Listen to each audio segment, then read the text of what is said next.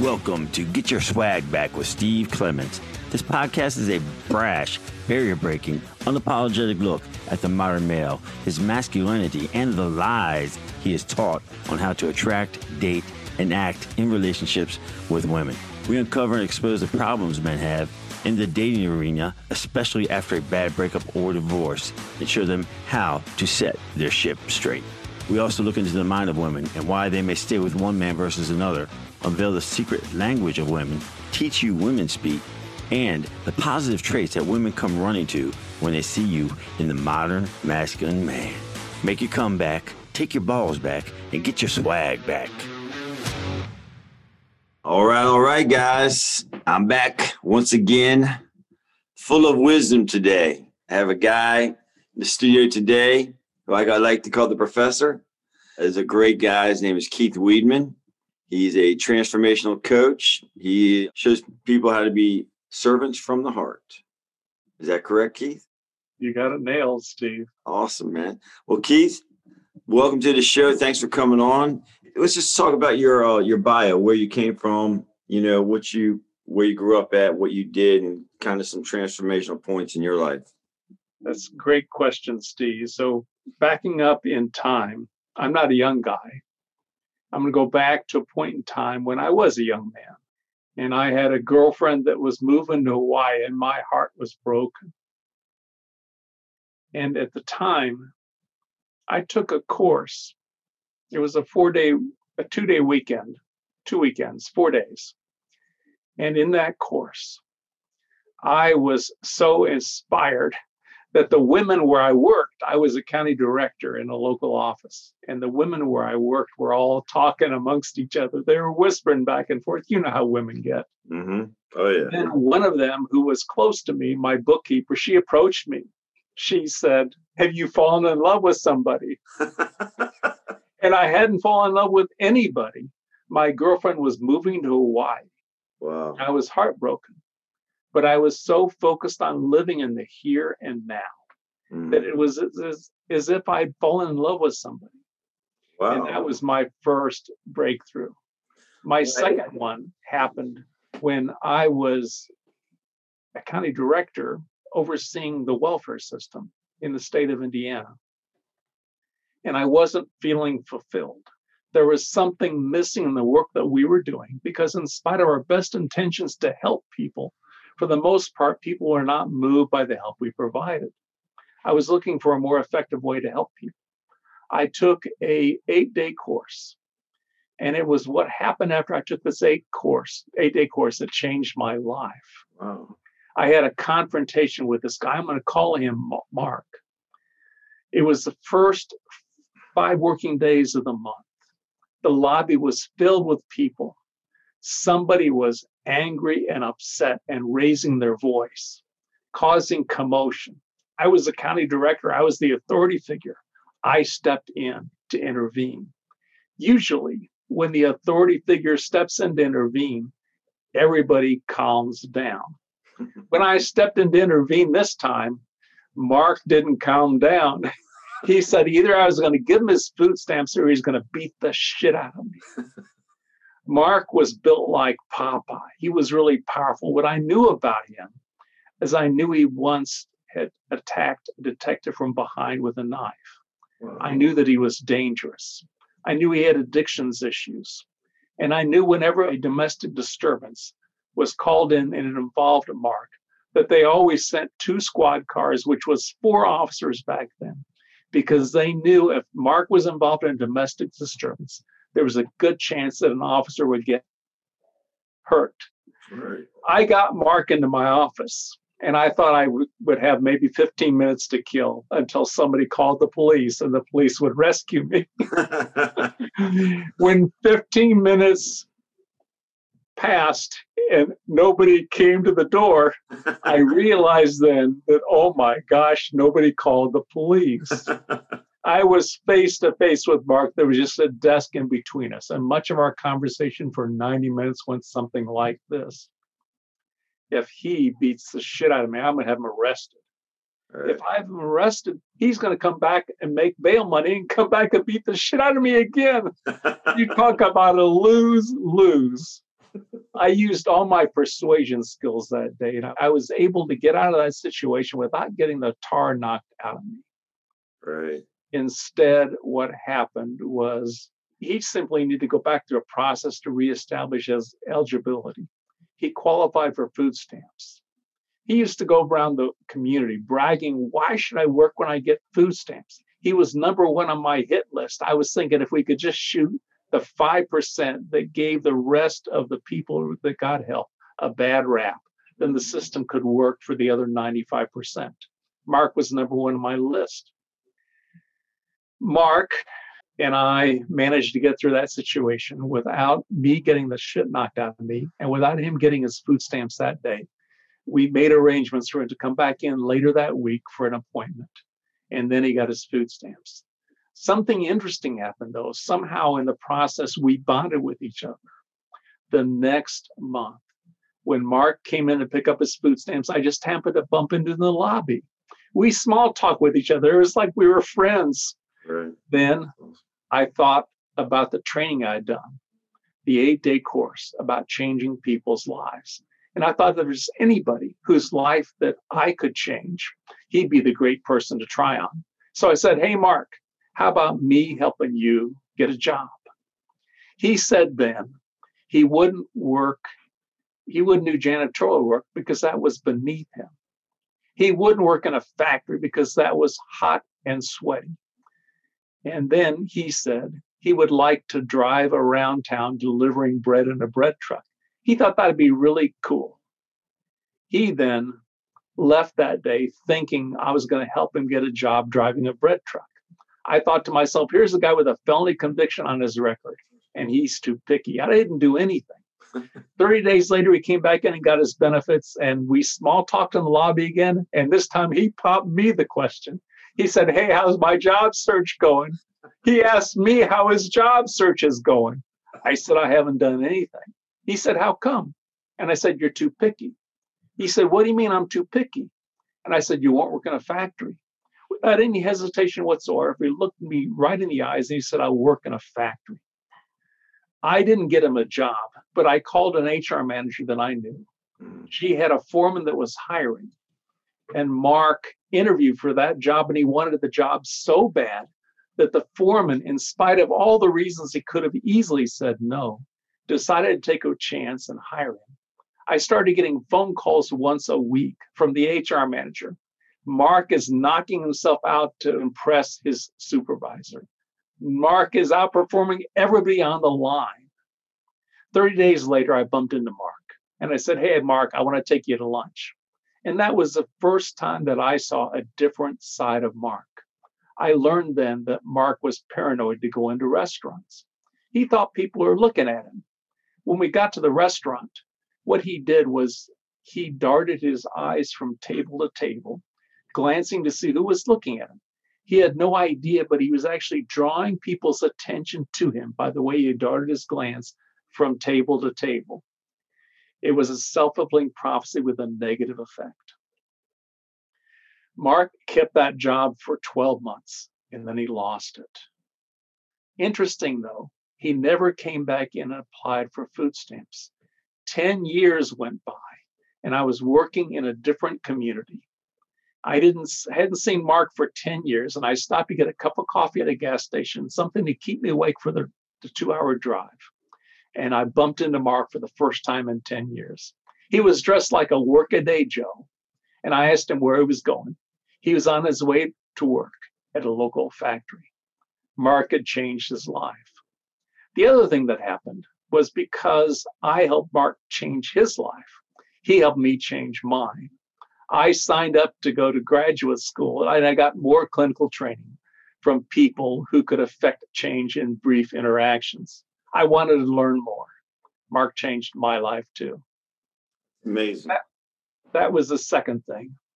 Then the third thing is I used to get, when I was working to change the welfare system, I started enrolling people. And I had a mentor who was in Chicago, and he worked doing organizational development. He worked with companies to help companies improve their workforce, to help people that were leaders elevate their performance as a leader by evoking positive change within the people they lead. I then took ideas that I learned from him, I applied them in my work, affecting change within Indiana's welfare system in Montgomery County, Indiana. A couple of years later, actually, I did it for 7 years. After 3 years, somebody who had been a vice president at Cummins happened to become the head of the state agency. She learned about my work.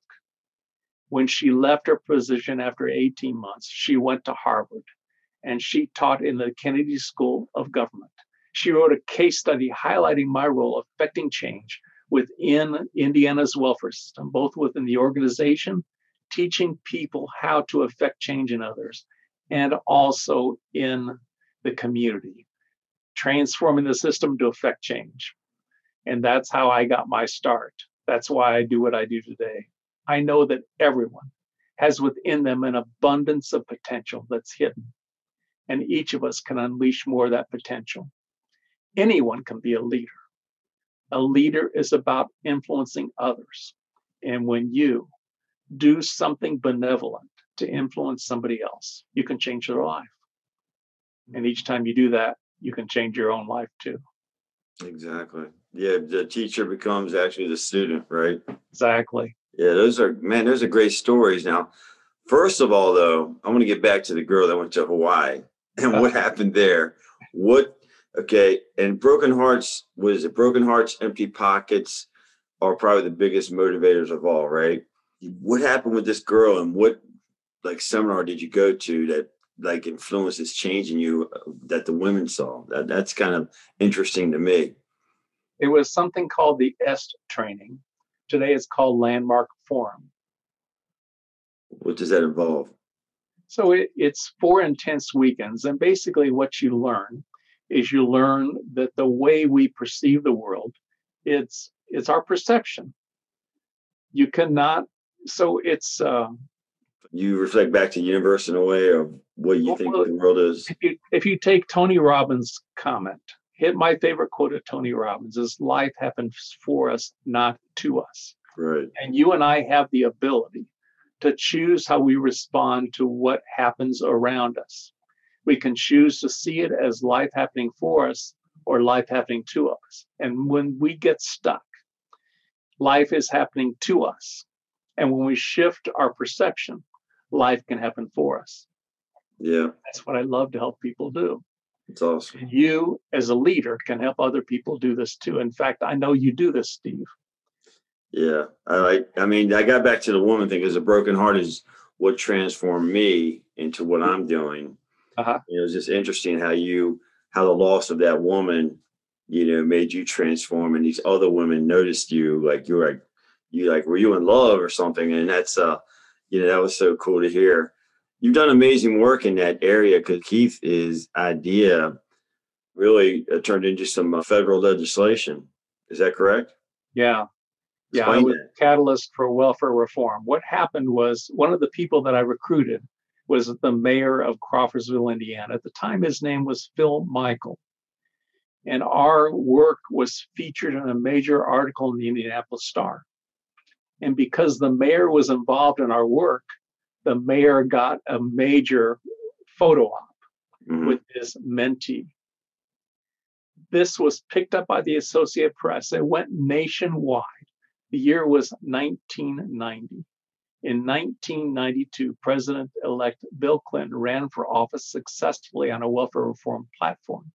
What I learned later was that before 1990, the feedback that consultants gave to people running for offices: don't run a welfare reform platform, you'll lose. Our mayor, because it was featured in a positive light affecting change, right, he helped to change people's perception. That's amazing. You're right there. That is so cool.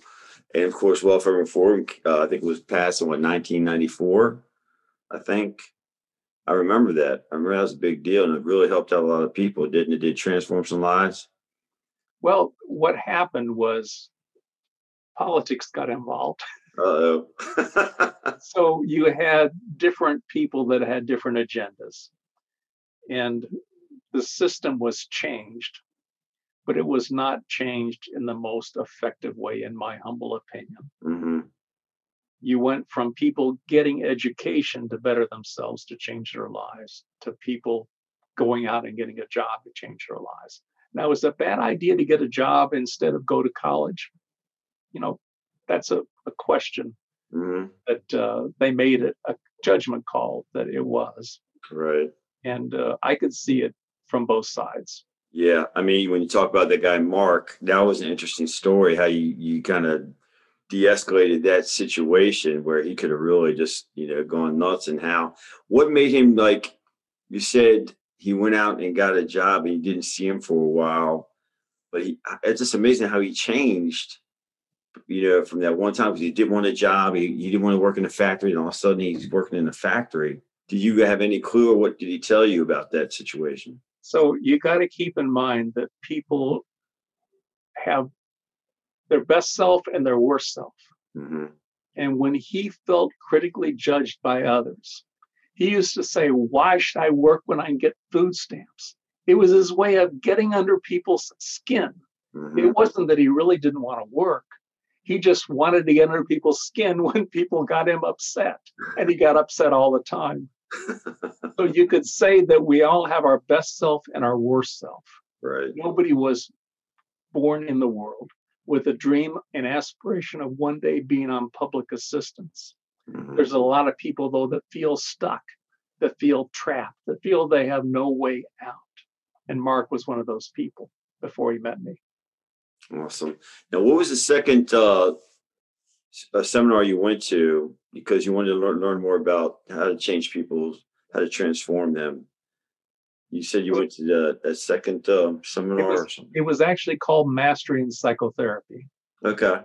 And it goes back before people realize that the best practices of psychotherapy are relevant and effective in leadership. Mm-hmm. So I learned some of the best practices in psychotherapy, and I happened to be in a leadership position. So I took what I learned and applied it in my role as a manager and in my role as an influencer. Wow. And it really helped out. And it catapulted you really to start welfare reform across the nation. It's amazing. Became a catalyst. It was an accident. Well, I don't know about that. We were affecting change in one county, and we certainly wanted to affect change beyond one county. Yeah. I don't think it was luck, buddy. I think it was the universe. I think you're probably right. Yeah, that was amazing. So you went to graduate school, and then you got the welfare reform. You started that. What happened after that? After the did you like retire from the job and then start your own business? Oh my God. I went through a 15-year sabbatical. Oh, no kidding. I thought that I could park my skills for 15 years and retire from the state and then simply relaunch, because I wanted to start my own business many years ago. Right. But I wasn't being compensated by the state of Indiana. I mean, basically, they would give you a merit raise, which was, in a good year, 4%, in a bad year, 2%. Mm-hmm. But if you worked 80 hours or if you worked 40 hours, you could still earn a merit raise. So there wasn't much financial incentive to really perform. And I used to work 60 to 80 hours for 70 years. Wow. I don't regret that, but I do recognize, and I would discourage anyone from working for government when you want to change people's lives. If you really want to affect change in people, you can work for yourself, create your own company. So during those 15 years, what were you doing? I got a promotion to lead a different county office. Mm-hmm. So that was the perfect time. It was 2 hours away. There was no way that I could continue to do my volunteer work in the county where I was leaving behind. So I had to resign from my position, and I had to give up the volunteer work. Oh, wow. For a little while, for a few months. And then in my next community, a different county, I still did some things to try and keep the spark alive. I started a program called Wheels to Work. And it was something that involved a whole bunch of people and a bunch of agencies working together. We received a Governor's Innovation Award. And that was pretty awesome. And we created a replication grant with that award to be able to help other counties in other communities and within Indiana and beyond Indiana to start a Wheels to Work program. Basically, if you had somebody who had a child that go to college, you might have a vehicle that they no longer need in their family, because people typically buy a car for their child when they're before college. Right. And then when their child graduates from college, they don't want to be associated with that car anymore. You often have a car that could be donated. There's a lot of people that want to help people. And when you think about what the options are for somebody that doesn't have good credit rating, they can't go in to get a bank loan. All they can get is a high interest loan. They can pay as much for a junker as what you and I pay for a brand new car. Yep. And it's because it's a junker, it tends to break down. When it breaks down, they can repossess it and sell it again. And somebody loses their job because they don't have transportation. Right. But if you can fix the transportation issue, which we focused on fixing, then it can help people. Awesome, man. You have a really giver's heart, man. It's amazing. I mean, just like what you've done, you incentivize welfare reform without even really realizing it. And now you had Governor's Award for doing this Wheels to Work. That's amazing. So right now, give us a idea of what you do and how you help people. Well, I help leaders, small business owners, and their management teams to change the lives of the people they lead and serve. Think both the people who work for the company and also the people that are clients of the customer or customers of the company. And if you do things to affect positive change in the people you lead and serve, then you're going to strengthen your relationship with them, because they're going to get all kinds of extra benefits that they weren't expecting from you. And because of that, so that's what I love to do. And you and I are going to be doing a workshop together.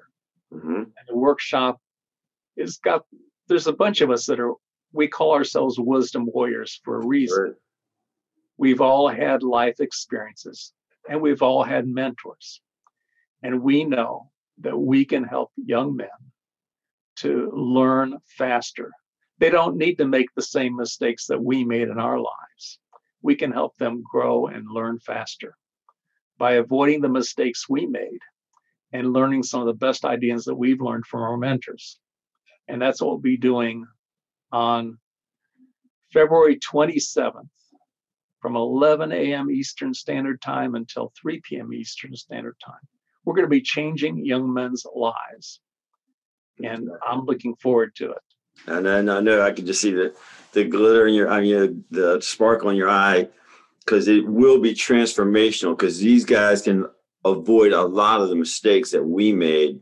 I mean, even later in life, how we realized how we wanted to help people, start a business, become entrepreneurs in our later lives. It's going to be a great vehicle for them to learn, hey, I can cut 20 years off of my, hurt or pain or whatever, and get going and get on with the life that I want to live and really excel and accelerate into their dreams or their whatever they want to do with their life. I of course will deal with the relationships and how to avoid the pitfalls, red flags of women and follow, look for quality women in their lives. And yes. You, of course, are the servant's heart to show people how to really, I totally agree with you. If you care about your people that work for you and the customers that you have, it has benefits you would never realize.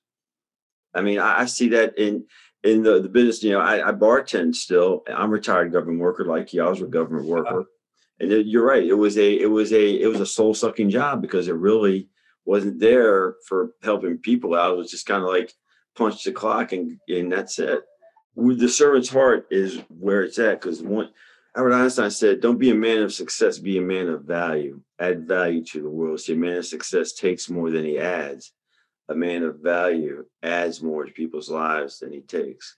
And I feel that with you, Keith. I think you just got that servant's heart. I just feel goodness with you. And it's amazing. And what you have done is truly, to me, amazes me. And especially with the welfare reform. I mean, that just blows my mind, because I remember all of that. I remember all, what was going on and how they finally got something done to the benefit and of people that are on welfare.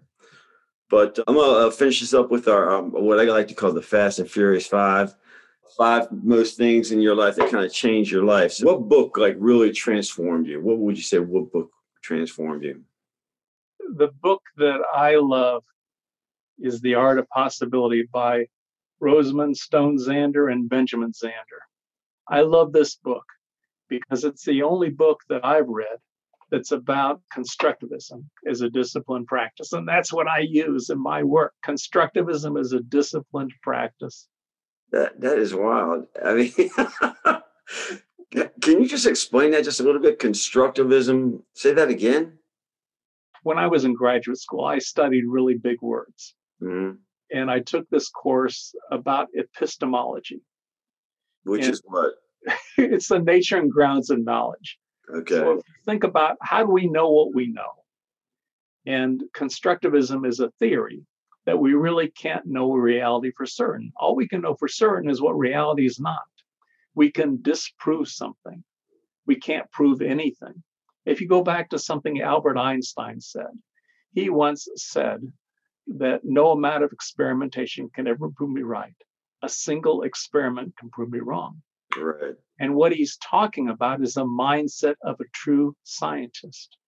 And when you take the mindset of a true scientist and apply it to your role as a manager, as a leader, as an executive, as a small business owner, then you can change your relationship with knowledge. You can use knowledge when it's useful. You can set it aside when it's not. And you also can own perceiving as a creative act, because you really can't ever perceive reality exactly the way it is. You can only perceive it the way you believe it is. Right. And the way you act in response to the way you perceive it influences the outcome. Yep. There's a lot of self-fulfilling prophecies that happen in the world that people don't own, because they believe they're validating their view, when in fact they're actually manifesting their view. Right. Yeah. Oh my God, that I understand it, what you just said, because it's like the universe. You are a reflection of the universe, what you put out there, right, into the universe, or what you think, your perception, right? Yes. Fills your reality in a way. What it is. Somebody could say something to you and you can take it the wrong way, right? Yes. Because you're filtering through your perception of what they're saying.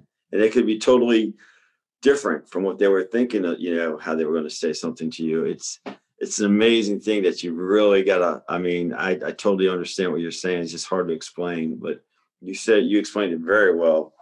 Thank you, Steve. Yeah. Albert Einstein was just it's funny how they talked about how his math skills weren't that great, but he put everything on his imagination. He would put himself out into the universe. Yes. Kind of let his imagination take over and let these ideas. You're thinking this man is so smart, but they would talk about his math skills weren't that great. I'm like, so what? What a great mind. Who would be the person that you say would influence you the most? Who's been the biggest influence in your life? Say author or Tony Robbins. Tony Robbins. I knew that was him. I read his book in 1988. The book I read was called Unlimited Power. Right. And even today, I'm still utilizing what I learned in that book. Amazing. That's awesome. And who is your number one, your favorite quote, the go-to quote? Everybody has their little saying in their mind. What do you go to when you're mad or something, or you need some motivation? What quote just sticks with you? Tony Robbins, life happens for us, not to us. Awesome. And if you take that quote, then you can apply it anytime. and find a way for life to be happening for us instead of to us. On the positive side of things, right? That's awesome. What's your favorite motivational movie? What movie can you just sit down and say, "Oh, I love this movie. It just makes me jump out of my seat," or whatever? I'm not big on movies, but Robin Williams was once in a movie, and he was a teacher. Oh yeah, can't recall the name of the movie, but that movie really. That was a great movie. I know what you're talking about.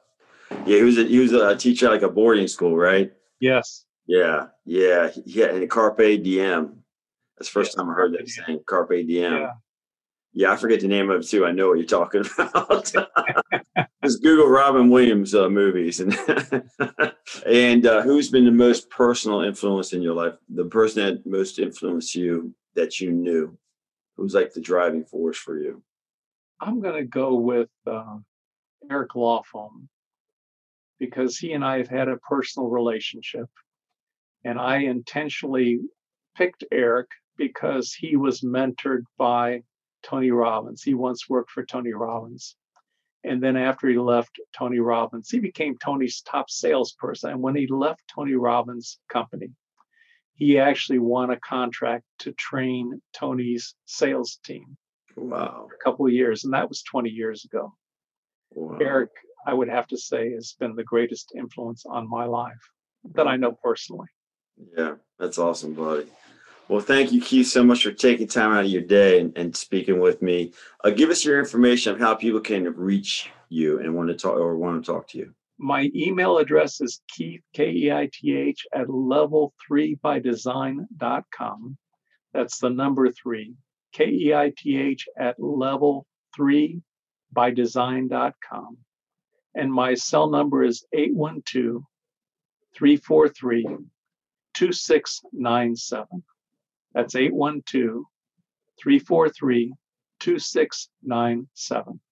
Awesome, buddy. And of course, our Wisdom Warriors, it's wisdomwarriors.net. That's going to be a seminar from 11 a.m. Eastern time to 3 p.m. on February 27th. Me, Keith, and 2 other gentlemen, Robert Icard and Pierre Vandenberg, are going to do a seminar to show you guys in your 30s who are kind of lost, kind of looking for direction, want to avoid the pitfalls of life, can quantum leap over those and maybe take 20 years of hardship off of your life. So, guys, thank you so much, Keith. God bless you. I love you, man. I'm going to borrow something that you once said, Steve, that guys are known for not asking for directions. You can take a guy going someplace and he can be lost for literally hours because he won't stop and ask for directions. You and I both know that if a guy becomes wise enough to stop and ask, that they can move a lot faster. They don't need to repeat our mistakes. They can avoid them by learning from us. That's a great point. Great point, guys. So we have your GPS for success, guys. February 27th, 11 a.m. Eastern to 3 p.m. Eastern. Me, Keith, Pierre, and Rob. Thanks for your time, Keith. Hey, thank you, Steve. Take care. My pleasure. And guys, there you go. Keith Weedman. Keith by Level 3 Design. I love that. Anyway, guys, it's been great talking to you. Thanks for listening. My goal is to help 300 million men worldwide to make their comeback, take their balls back, and get their swag back. And remember, guys, it ain't over till they're patting you on the face with a shovel. This is Steve Clements signing off. Next podcast. Thanks for listening. Thank you for tuning in to Get Your Swag Back podcast with Steve Clements. And if you like this shit, please subscribe, rate, and review it on your favorite podcast platform. Also, if you know anyone that may need to hear this podcast, which is 90% of the men in the world, send them my way. Please send us your feedback, questions, and comments to swagbackdoc@gmail.com. I love reading hate mail. Thanks for listening, and fellas, take your balls back and get your swag back. See you next podcast.